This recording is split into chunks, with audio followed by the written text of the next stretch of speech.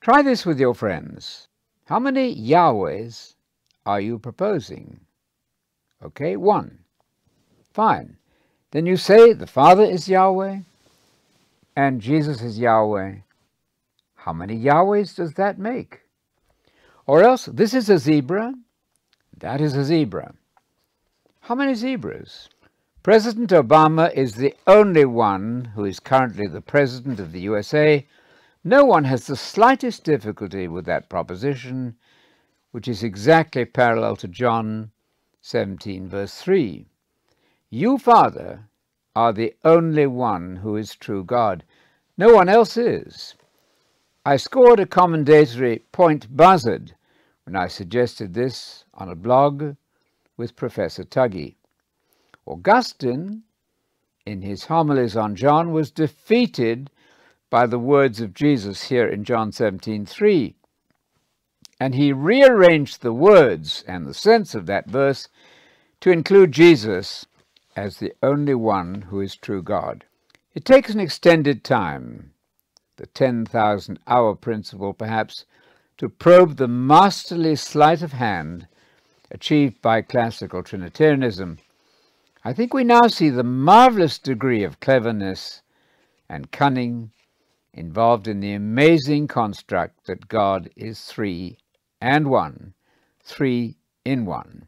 Did not Paul warn of trickery and deceit calculated to dupe the unwary?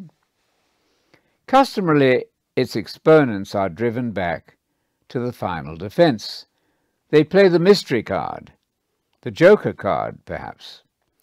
The Trinity cannot actually be explained, so say some of them.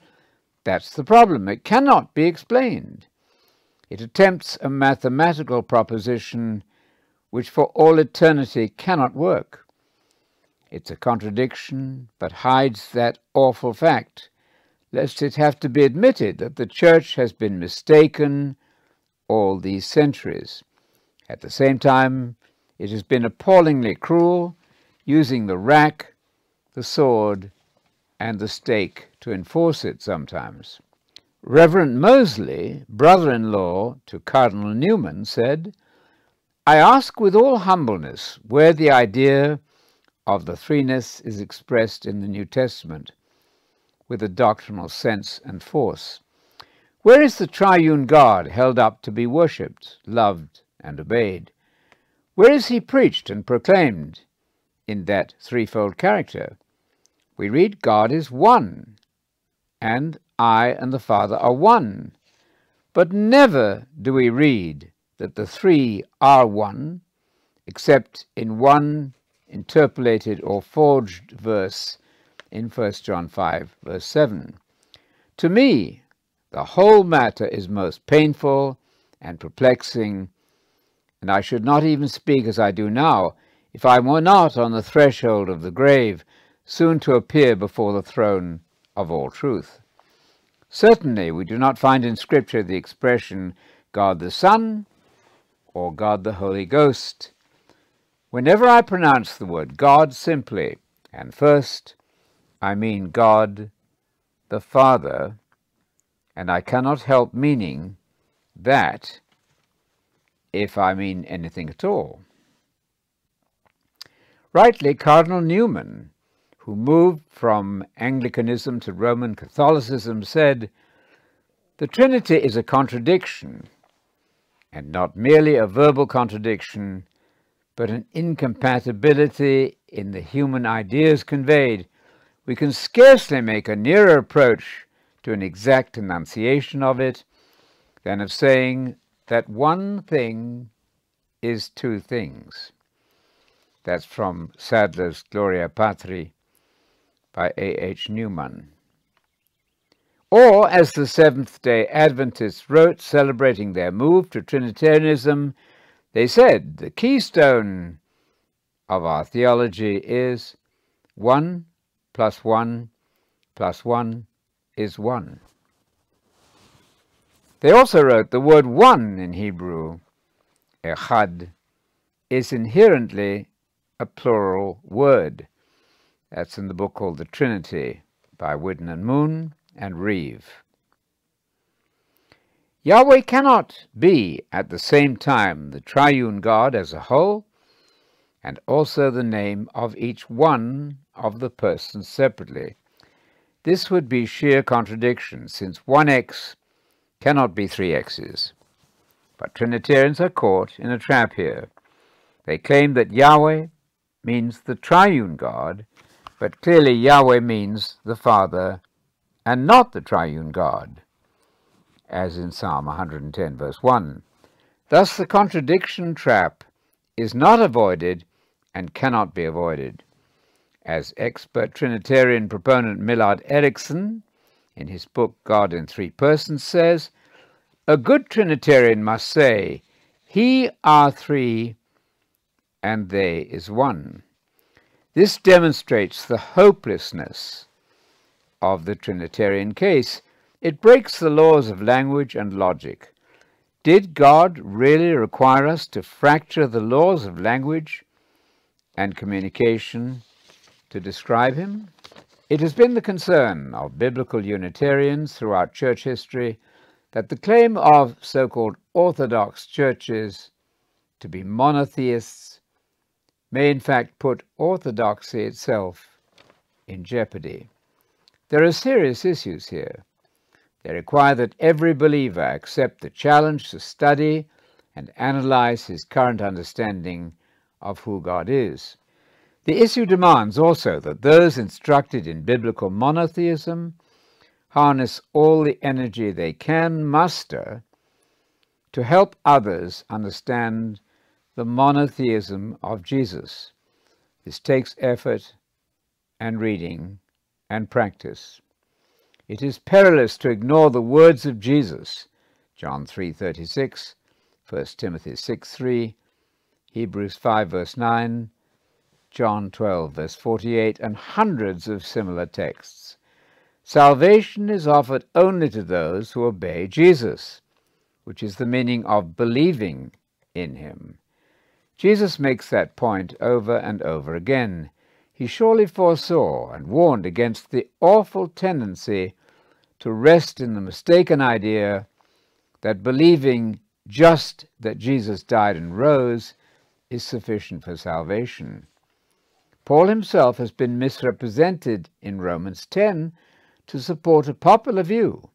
Paul indeed spoke of the death and resurrection of Jesus constantly, but in Romans 10:17, which is often kept out of sight, away from the public, Paul summarized his argument by telling us the true source of faith. He said this, faith comes by hearing. He uses that word to denote the gospel of the kingdom. Compare that with Galatians 3:2. And hearing comes from the word of Messiah. The word of Messiah takes us back, of course, to the gospel of the kingdom, the gospel as preached by Jesus in Mark chapter 1, verses 14 to 15. Not just a gospel about Jesus, and Jesus unpacked that gospel of the kingdom in the parable of the sower. Hebrews 2 verse 3 stresses that we are to believe the saving gospel which had the beginning of its preaching from Jesus. We neglect this at our peril.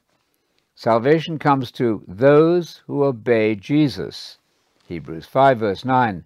Paul in 1 Corinthians 15, 1-3 lists elements of the gospel, the death and resurrection of Jesus, as, and I quote, amongst matters of first importance, en protis in the Greek.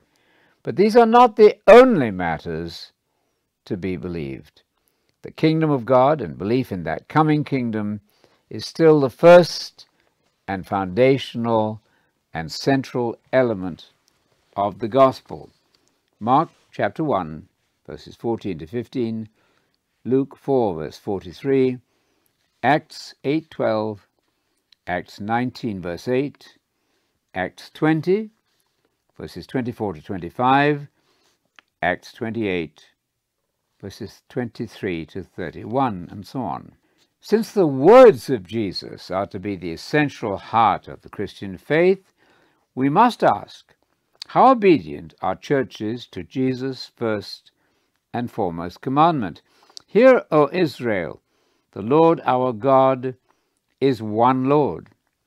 Mark 12, verse 29, citing Deuteronomy 6, verse 4. Jesus here agrees entirely with a Jewish scribe on the vital issue of defining the true God. There is no other God but He, is the enthusiastic response and agreement offered by the scribe. He, of course, is a singular personal pronoun denoting a numerically single person, not three. The quintessential heart of true faith in Jesus is compliance with his insistence that the Lord our God is one Lord, not two or three persons in one God. It is usual for readers of Mark 12:28 and following to overlook the first of the three imperatives. Yes, we are to love God and our neighbor, but there's a primary imperative which precedes the command to love God and neighbor. It's the imperative hear or listen, and it demands an intelligent understanding of who the true God is. The New Testament follows the Septuagint form of the Shema, Hear, O Israel, by saying God is one Lord. He's a single Lord. He is the Lord, our God, of Hebrew faith.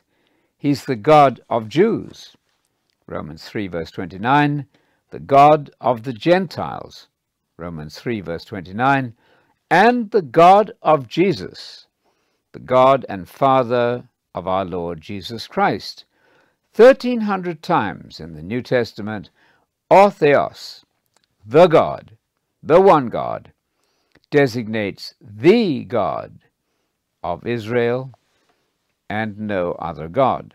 I note that Bishop Tom Wright points out that the New Testament God is the God with the definite article, and this has a polemical edge on it. In other words, the God is the only one God recognized by Scripture, the God of Jesus and of Abraham, Isaac, and Jacob. We should note that Jesus is generally the or my or our Lord, while the Father is Lord as Yahweh, translating the word Yahweh. No one ever says the Yahweh or my Yahweh. It was wrong for the Jehovah's Witnesses to corrupt the New Testament text by inserting the word Jehovah. The New Testament writers do not do this, though they could have if they'd wanted to. Some Septuagint manuscripts do have Yahweh inserted into the Greek, but none of the New Testament manuscripts insert Yahweh, but they could have. They're content to write Kyrios, meaning Lord. But in Psalm 110, verse 1, Kyrios mu, my Lord, reflects the Hebrew word Adoni, my Lord, with lowercase l, which is never a reference to deity in all of its 195 occurrences. New Testament writers knew that the only one person, the Father, is God, and that God cannot die. Thus in Colossians 1, Jesus is the firstborn from the dead, showing the obvious, that he is not God.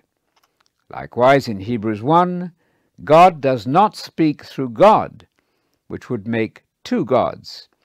He spoke through a unique Son. Has the church then been faithful to the primary command of Jesus?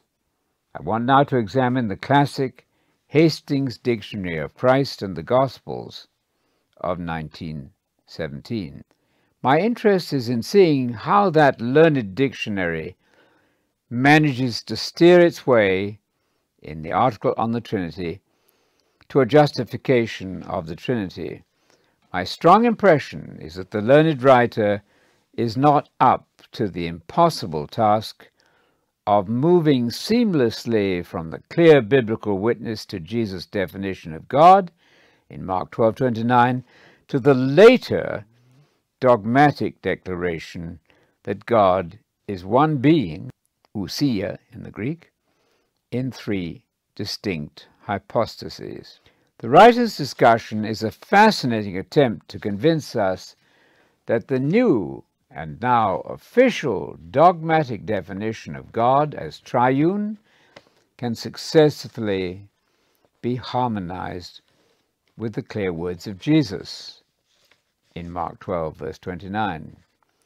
But if one reads carefully, one sees that he fails. The foundations of biblical faith and monotheism have been drastically shifted. The later conciliar system, Nicene, Chalcedonian, Athanasian, is clearly off biblical base. Our author begins with the revelation of God in the Gospels. This is from the article on the Trinity in the Dictionary of Christ and the Gospels, Volume 2, page 760. He says this: the witness of our Lord's consciousness, as revealed in the Gospels, he certainly regarded himself as the Messiah. Former Archbishop of Canterbury, Dr. Ramsay, says, our Lord did not claim deity for himself. Why then does the Church go beyond what Jesus claimed for himself? Michael Green, in The Truth of God Incarnate, answering the book The Myth of God Incarnate, says, Jesus did not claim to be God just like that. So Jesus certainly regarded himself as the Messiah, and the names and titles by which he described himself and permitted others to describe him are messianic in their significance. He stands in a relationship of unique intimacy with the Father. Matthew 11:27. He calls God my Father. He enjoys a cloudless serenity in his relationship to God. He speaks as one who sees clearly into the heart of God. He lives a life which is wittingly and willingly all that God would have it to be. He claims distinctly certain divine attributes and privileges. He is king and judge of all. He is to be the object of most absolute trust and devotion. No sacrifice is too great to be made for his sake. To reject him or his messengers is to reject God and to incur the severest judgment. All things, Jesus said, have been delivered to me by my Father. Matthew 11, verse 27. Compare with that, of course, the Great Commission. When we turn to the fourth Gospel, says our author, we find this teaching expressed with a fullness and clearness of statement which ought not to appear extraordinary. John gives us a revelation of the inner life of that wonderful personality. What is extraordinary is that the inner history, as we have it in John's Gospel, does not reveal any essential element which cannot be found expressed or implied in the external histories of the Synoptic Gospels, Matthew, Mark, and Luke. No one, I think, can take exception to this fine statement, but there's no evidence here of a Trinitarian Jesus, one who would be acceptable to today's so-called orthodoxy. The author then proceeds to treat the issue of Jesus' view of God in the Gospels. We must never forget that Christianity was built on the foundation of Jewish monotheism. A long providential discipline had secured to the Jewish people their splendid faith in the one and only God. Hear, O Israel, Yahweh your God is one Yahweh, and you are to love Yahweh your God with all your heart, with all your soul, with all your might. This is the cornerstone of the religion of Israel. These were perhaps the most familiar of all sacred words to the ears of the pious Jew. They were recited continually. Our Lord himself had them frequently in his mind. as we read in Matthew 22, verse 37, Mark 12, verse 29, and Luke 10, verse 27. That's the end of the quotation from the Bible Dictionary. But this is precisely what churchgoers today seem to have forgotten and ignored. They assemble under a creed which is not that of Jesus and Jewish monotheism. According to the Trinitarian Seventh-day Adventists, some 23 million of them, they say the keystone of our theology is that 1 + 1 + 1 = 1. This should be compared critically with the cornerstone of the theology of Jesus. So then, are Trinitarians sailing under false colors? Continuing the article on the Trinity in the Dictionary of Christ and the Gospels, we read this, that Jesus thought of God always as the Supreme One is unquestionable. Indeed, the very idea of fatherhood, which with our Lord is the characteristic conception, becomes in his teaching absolutely monotheistic because absolutely universal. To the Jewish mind, the sovereignty of God was the natural and characteristic thought. In our Lord's teaching, the divine fatherhood overshadows and also transforms the divine sovereignty, but never threatens to dissolve the pure and splendid monotheism of the original doctrine.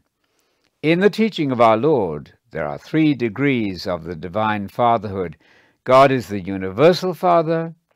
He is, in a very intimate and special way, the Father of the disciples of Jesus. He is, in the highest and unique sense, the Father of our Lord Jesus Christ. We find then that the teaching of our Lord and of the Gospels concerning God is the union of a true and unwavering monotheism with a great doctrine of mediation, according to which God and man enter into a very close relationship in the person of Jesus Christ, the Son of God. If the article had then added in support of its major point the wonderful monotheistic words of Paul in 1 Timothy 2:5, which read, "There is one God and one mediator between that one God and man, the man, Messiah Jesus," then all would have been well, and an article on the Trinity would have been totally unnecessary. But the article now goes on to waffle its way into some sort of bridge to the Church's later denial of the excellent words said of monotheism so far. The essay continues by referring to the, quote, modern philosophical and theological terminology which is used to create a doctrine of the Trinity. No attempt is made to justify the non-biblical use of philosophical language. The author continues by saying of Jesus, his ego had a distinctness and concreteness surpassing any other human being who ever lived. Our Lord was very man, and his ego had all the self-possession and concreteness which give to every human soul its personal distinctiveness, while we find in his self-revelation that he constantly entered into a communion with God, which is quite without parallel in human experience, and that he knew the heart of God from within. We also find him always distinguishing himself as a person from the Father, and I add, thus proving that the united Pentecostal view that the Son is the Father is severely mistaken. There's no trace anywhere of the breaking down of the boundaries of the personal life. Jesus' utterances reveal no displacement of the center of personal life. The personal distinction may be seen clearly in the following passages. They're among our Lord's greatest utterances. He said, "All things have been delivered to me by my Father, and no one knows the Son except the Father. And also the Son of Man will come in the glory of his Father with his angels. Whoever will be ashamed of me and my words in this adulterous and sinful generation, the Son of Man also will be ashamed of him when he comes in the glory of his Father with the holy angels. Not what I will, but what you will.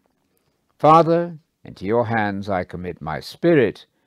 My God, why have you forsaken me? My Father works hitherto, and I work. I and the Father are one. I am the way, the truth, and the life. No one comes to the Father except through me. These examples are selected out of a great number. The fourth gospel is especially rich in such passages. Jesus also said, "You, Father, are in me, and I in you, that they also may be one in us. I in them, and you in me, that they may be perfected into one." This good statement indicts at once the amazing belief of oneness Pentecostals that the Father and the Son are the same person. It also makes utterly untenable the belief held by Jehovah's Witnesses that the Son is himself really an angel, that's to say Michael, incarnated as a man. No one could possibly gather such an idea from John or the Synoptics. Daniel 10 verse 13 states that Michael is one of the chief angels.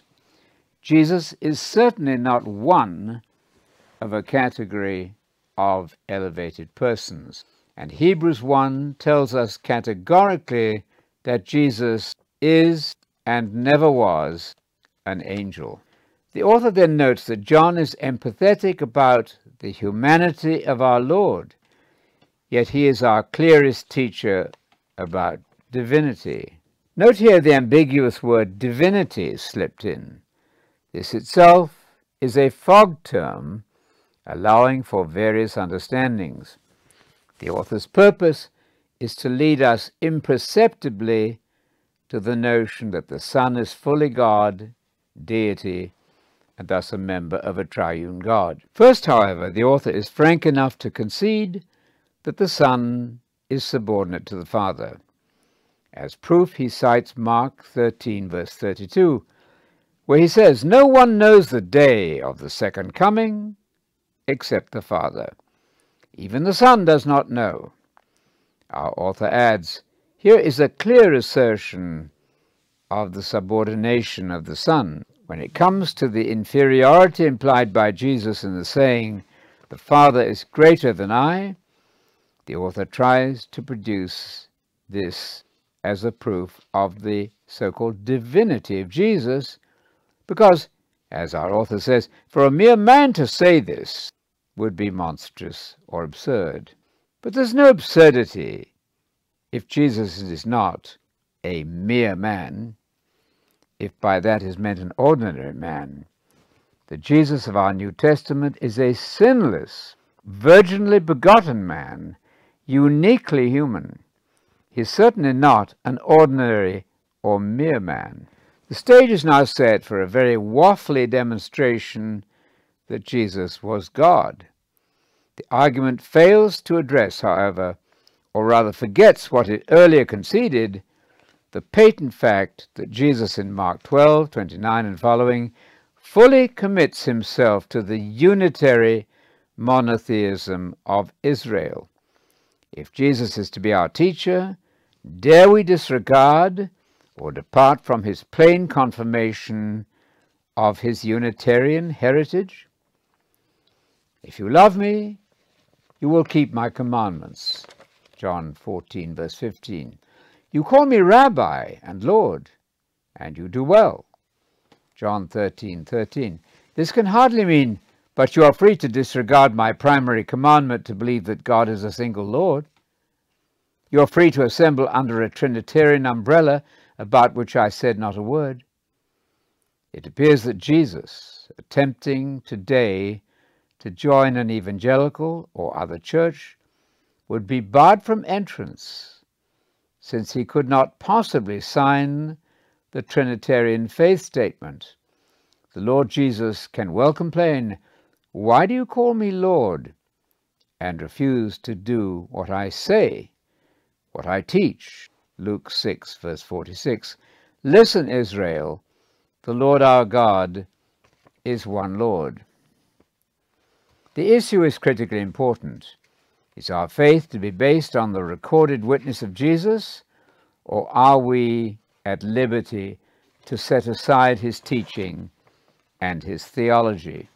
The answer ought to be obvious, and it should lead also to some profound soul searching.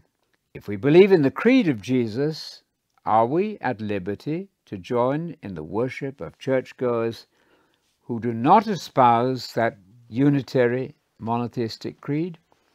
Can we appear in church with confidence, knowing that the Trinitarian view of Jesus is held as the central creed? Knowing of Jesus' clear confession of God as the one God of Israel, how can we then commit ourselves to anything but Jesus' own confessed definition of the Father as, in Jesus' words, the only one who is true God? John 17, verse 3. Commentary presents the so-called Orthodox version of Christianity as untroubled by what Jesus taught about God. The prestigious Word Biblical Commentary makes this amazing statement. It questions why Mark would bother recording Jesus' affirmation of the Shema. Deuteronomy 6, verse 4, and Mark 12, verse 29.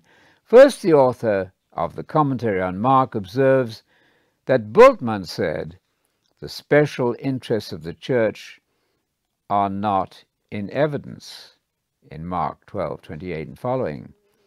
He then agrees with Bultmann. He says it's difficult to understand how and why Jesus' affirmation of the Shema, which is neither remarkable nor specifically Christian, would have been created by an early Christian prophet. That's from Craig Evans' commentary on Mark 8-16, written in 2001. His point is that the recorded saying of Jesus, defining God, must surely be genuinely the words of Jesus. But he gives himself away with his astonishing remark that Jesus' affirmation of the Shema is neither remarkable nor specifically Christian. The point should not be missed. Apparently, the teaching of Christ at the most essential point of defining the true God is not remarkable or important for us today. Christ then can be happily divorced from his teaching, and the church can go confidently on its way, disregarding the theology of Jesus. This points surely to a huge need for a reformation of the Reformation, to achieve a real return to Jesus, allowing for the Saviour's words to be the controlling factor of all Christian teaching. Dr. James Dunn, in his recent book, Did the First Christians Worship Jesus?, gives us reason for hope that the Trinitarian system may reconsider and return to Jesus, may in fact thus be revived. Revival is not achieved by anything less than a revolutionary return to the gospel and words of Jesus. Dr. Dunn must be read carefully, and he not infrequently blunts clear statements with various qualifications and retractions. But he does say this: the New Testament writers are really quite careful at this point. Jesus is not the God of Israel. He is not the Father. He is not Yahweh. That's page 142 of James Dunn's book, Did the First Christians Worship Jesus? The New Testament writers, and I quote again from James Dunn, recalled that this was Jesus of Nazareth, who affirmed the same monotheistic creed as they did, who forbade worship to any other than God, and who prayed to God as an expression of his own need and reliance upon God. It's on page 145. Then Donne says this: in an important sense, Christian monotheism, if it is to be truly monotheism, has still to assert that only God, only the one God, is to be worshipped. Page 146. Dr. Donne could have added that Jesus is worshipped in the New Testament, but that the word worship is often applied to prominent figures other than God. They are not worshipped as the one God, but they are highly honored as representing the one God. Jesus, of course, is uniquely and supremely elevated to the position designated by Psalm 110:1. But he's still not deity. He is the my Lord, Adoni, of that most frequently cited text. But how can the unrivaled position of the Father as a single divine self possibly be preserved as long as the Church clings to a creedal statement which Jesus could not and would not have recognized? Doesn't the Trinity multiply God? Does it not turn Jesus into an antichrist, rivaling and challenging his own creed? Jesus never claimed to be God and recoiled from that awful suggestion. We join Dr. Donne in his plea for conformity with Jesus' definition of God, though we suggest that Donne might have expressed himself even more forcefully. He does say, and I quote, "There are some problems, even dangers, in Christian worship if it is defined too simply as worship of Jesus. If what has emerged in this inquiry is taken seriously, it soon becomes evident that Christian worship may deteriorate into what may be called Jesusolatry.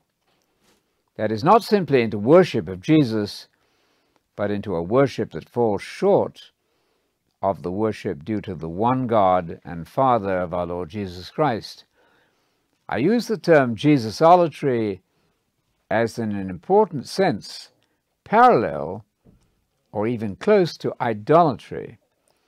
As Israel's prophets pointed out on several occasions, the calamity of idolatry is that the idol is in effect taken to be the God to be worshipped. So the idol substitutes for the God, takes the place of God. The worship due to God is absorbed by the idol. The danger of Jesusolatry is similar, that Jesus has been substituted for God, has taken the place of the one Creator God. Jesus is absorbing the worship due to God alone. That's page 147 of Dr. Donne's book. Admittedly, Donne remains confident that Trinitarian Christianity is somehow still monotheism. But the crucial question should not be obscured. What is the theology and teaching of Jesus as declared by his uncompromising adherence to the Shema of Israel, defining God as a single divine Lord? If we are to take Jesus seriously, and supposedly we must, what right have we to modify in any way the creed of Jesus, agreed to and affirmed also by a Jewish scribe? A powerful confirmation of the fact that Jesus has not approved any revision of Deuteronomy 6, verse 4, is found in the repeated use of Psalm 110, verse 1, across the pages of the New Testament. It is that crucial verse which has received scant attention from many commentators. Its testimony, when revealed, is an embarrassment to the notion that Jesus is God. Psalm 110, verse 1, defines the identity of Jesus precisely not as deity, but as a supremely exalted human being. That's exactly, of course, as Paul did in 1 Timothy 2, verse 5. Jesus, in Psalm 110:1, is the Adoni, my Lord, at the right hand of Yahweh. Yahweh and Adoni ought never for a second to be confused, but they have been when a capital L appears on the second Lord in many translations, signaling to the unwary reader that the underlying word is the title of deity, Adonai. But the Hebrew, translated exactly by Kyrioumu, to my Lord, in both the Septuagint and New Testament scripture, is positively not Adonai, creating an impossible God-to-God polytheistic conversation. However exalted Jesus is, he remains the man Messiah, the non-deity Lord, Adoni, of Psalm 110, verse 1. So careless with this distinction have been much commentary and translation that the second Lord has been reported, quite falsely, as being Adonai, Lord God, and not, as it actually is, Adoni, a non-deity Lord in all 195 occurrences in the Hebrew Bible. The capital L on that second Lord is highly misleading. Richard Longenecker, in his commentary on Galatians, in the celebrated Word Biblical Commentary, notes that the second part of Galatians 3:20 is a citation of the quintessential confession of all Jews, the great Deuteronomic utterance known as the Shema, that God is one. That's on page 142 of Longenecker's commentary. He then cites Otto Betz with these words: the process of divine redemption requires conformity to the oneness of God. Commentary on Galatians, pages 172 and 173. Romans 3:30 repeats this fundamental teaching about who God is. God is said to be is, one, masculine, and the meaning, of course, is one person, not one essence. Paul is writing not just as a Jew, but as a Christian. Ought not the creed of Paul to be ours too? Only then are we subject to apostolic scriptural teaching, which is also the teaching of Jesus. We suspect here a hidden antipathy to the Jewish creed of Jesus and Paul. This needs to be corrected. Inadvertently, so-called orthodoxy gives itself away. William Lane, in his Word Biblical Commentary on Hebrews, observes of Hebrews chapter 11, verse 12, that the Greek aphenos means from one person. The reference is to Abraham. But the very same use of one, meaning is in the Greek, regularly described the one God of the Bible. The emphasized New Testament renders Galatians 3, verse 20, correctly. God is only one person. As long ago as 1849, the Reverend Richard Treffry, in a massive defense of the Trinity, in his inquiry into the eternal sonship of our Lord Jesus Christ, noted that is, one, in the masculine, means one person. That's to say, one individual. You'll find that on page 129.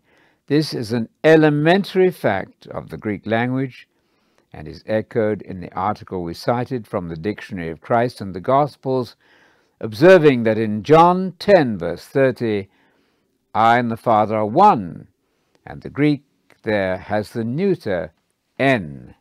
The writer explains that the masculine is means one person. The simple language about God as one person, reflected in 1,300 New Testament occurrences of God, meaning a single person, the Father, has had to give way to the fearfully complex concept of a one and three at the same time, a one and three God. Is this not a rather obvious assault on the Lord Messiah's unitary monotheism, which in Mark 12:29 he describes as the most important of all theological issues? Is not the Lord Messiah, who was born in Bethlehem, Luke 2:11, precisely distinguished from the Lord's, that's to say Yahweh's, Messiah in Luke 2 verse 26?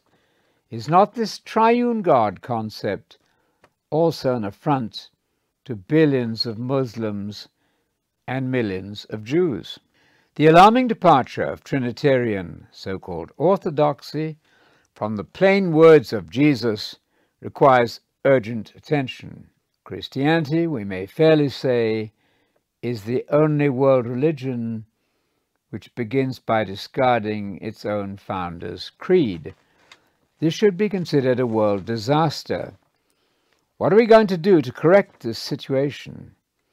We might start by pointing out that it's dangerous to propose a view of God which is at odds with our Savior Jesus' view, and which appears, on the admission of those who have written on the subject, to be a nonsensical contradiction, a proposal which cannot be believed because there is no recognizable proposition to believe.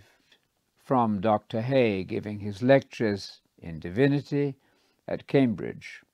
He said this: "It might tend to moderation and in the end agreement if we were industrious on all occasions to represent our own doctrine, the Trinity, as wholly unintelligible."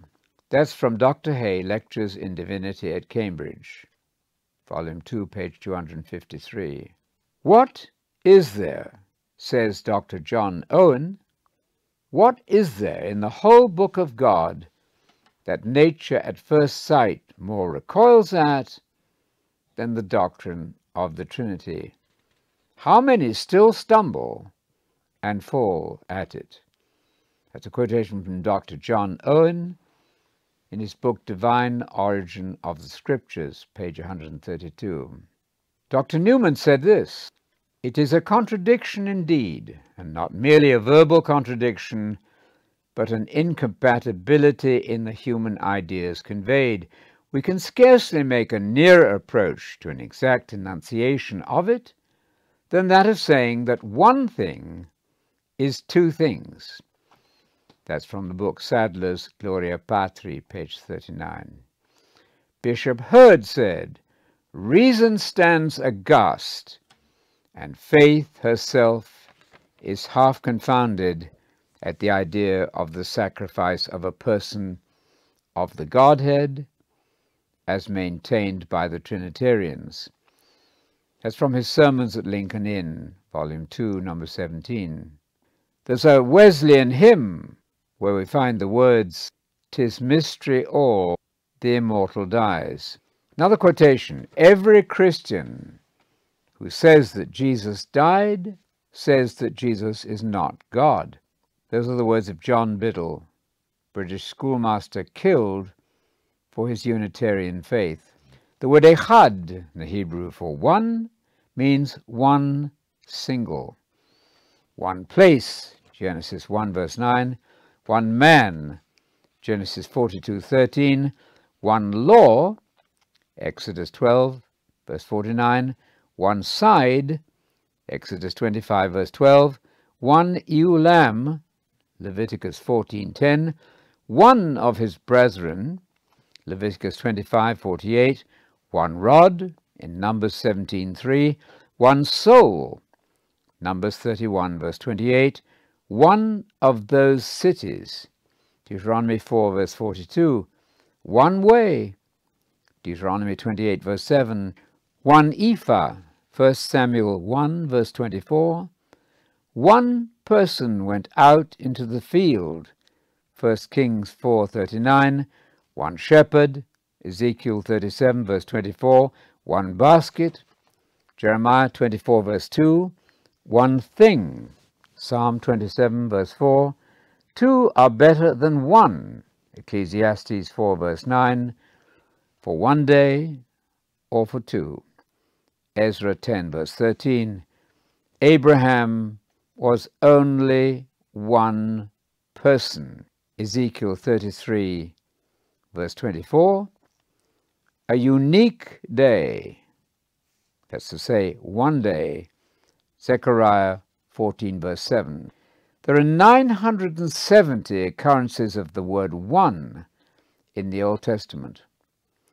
1,300 references of O Theos, the one God, referring to God as the Father, and 11,000 references to God, or Adonai, Elohim, Theos, not one of which can be shown to mean a triune God. I'm grateful for my cousin, Dr. J.A.T. Robinson's clear statement about Jesus as described by John. He said this: in the first place, it should be noted that John is as undeviating a witness as any in the New Testament to the fundamental tenet of Judaism, of unitary monotheism. Romans 3 verse 30, James 2 verse 19. There is one true and only God. John 5 verse 44, John 17 verse 3. Everything else is idols. 1 John 5 verse 21. In fact, nowhere is the Jewishness of John and Jesus, which has emerged in all recent study, more clear. The only possible exception is in 1 John 5 verse 20, where the words, "This is the true God," could grammatically relate not to the Father, but to the immediately preceding words, his Son, Jesus Christ, though the "his" in his Son must refer to the one who is true, that is, God the Father, as everywhere else, including, of course, Malachi 2, verse 10, which states, "Do we not all have one Father? Has not one God created us?" John Robinson also says, the ambiguities of phrasing in the Johannine epistles are notorious, but I find it very difficult to be persuaded by such as Schnackenburg, Bultmann, and Brown that it is Christ who is being designated as true God, contradicting, of course, John 17, verse 3. I'm convinced, says J.T. Robinson, with Westcott, Brooke, and Dodd, that the remaining Johannine usage, particularly "this is the true God," "this is eternal life," that 1 John 5:20 and "this is eternal life to know you, who alone are true God," which I believe the former deliberately echoes, these require the reference in 1 John 5:20 to be to the Father. There's also the parallel in 2 John 7, where "this is the deceiver and Antichrist" must refer to the secessionists and not to the immediately preceding words, Jesus Christ coming in the flesh. J.T. Robinson then says that despite the clear evidence of the gospel that Jesus refuses the claim to be God, or in any way to usurp the position of the Father, this is clearly for John not the whole picture. He goes on to point out that the Logos is God, but he has said above that John's Jesus is a Unitarian. The Logos is therefore the wisdom of God and not a second person until, of course, Jesus is born. Jesus is thus what the Word, with lowercase w, not capital W-O-R-D, Jesus is what that Word became. God the Father is still the only one who is true God, John 17:3, and this, of course, excludes the Son. Jesus and John were Unitarians. A note on prayer to Jesus. Carl Judson Davis, in a book called The Name and Way of the Lord, Old Testament Themes and New Testament Christology, written in 1996. He says that the jump-off point for Davis' study is the multiple New Testament references to calling upon the name of the Lord Jesus Christ. That's to say, in 1 Corinthians 1 verse 2, Paul uses such a phrase as a simple and universally applicable description of fellow believers. Most serious students and scholars readily recognize the expression as deriving from the Old Testament phrasing, where to call upon the name of the Lord means to engage in worship, invoking Yahweh specifically. One Old Testament passage explicitly cited in the New Testament is Joel 2 verse 32, cited in Hebrews 3 verse 5, promising that everyone who calls on the name of the Lord, Yahweh, shall be saved. We find that in Acts 2 verse 21 and Romans 10 verse 13. As Davis observes, Old Testament uses Jeremiah 10 verse 25, Psalm 79 verse 6, and Psalm 116 1-4, and verses 13 to 19, they connote religious activities, and particular such ones that occur during worship.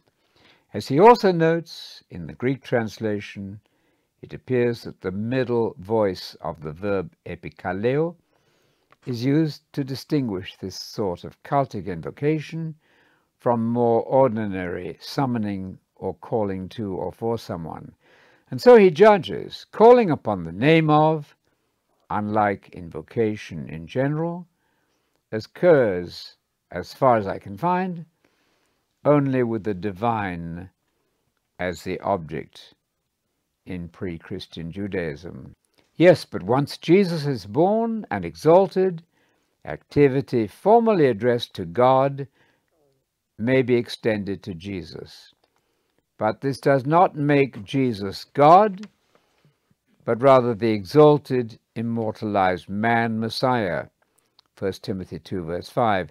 Interestingly, he suggests calling upon the name of the Lord Jesus may have been part of the reason for Paul's persecution, since, according to Acts chapter 9, verses 14 and 21, Paul came to arrest those who were calling upon the name of the Lord Jesus. He further notes, it may have been that this practice was so different from the common practice of Jews that Paul and his Jerusalem kinsmen felt justified to deprive Jewish Christians of all their rights and even of their lives because of it.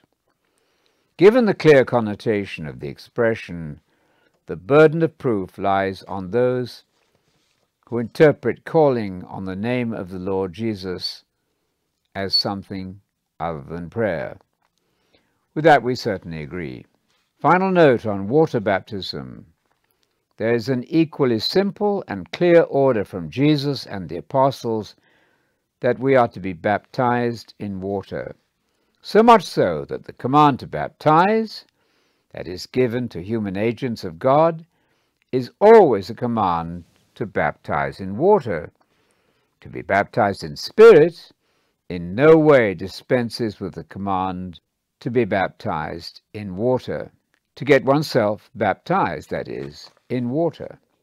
In Acts 10, verse 47, Peter is astonished that even Gentiles, for the first time, have received baptism in spirit. And then, in view of this, he says that they should be ordered to be baptized in the name of Jesus. It was baptism as the necessary accompaniment to repentance, which was required as obligatory for all those becoming believers, since the Spirit had already come upon them. Who was able to forbid water? Peter said, for them to be baptized. The point is so critically important that the whole event is repeated step by step, for emphasis in Acts 11 verse 17, which says, "How was I able to forbid God?" One needs to read the Greek for the full effect. The repetition of the word forbid and resist. It would be a tragic thing to resist God by resisting water for baptism.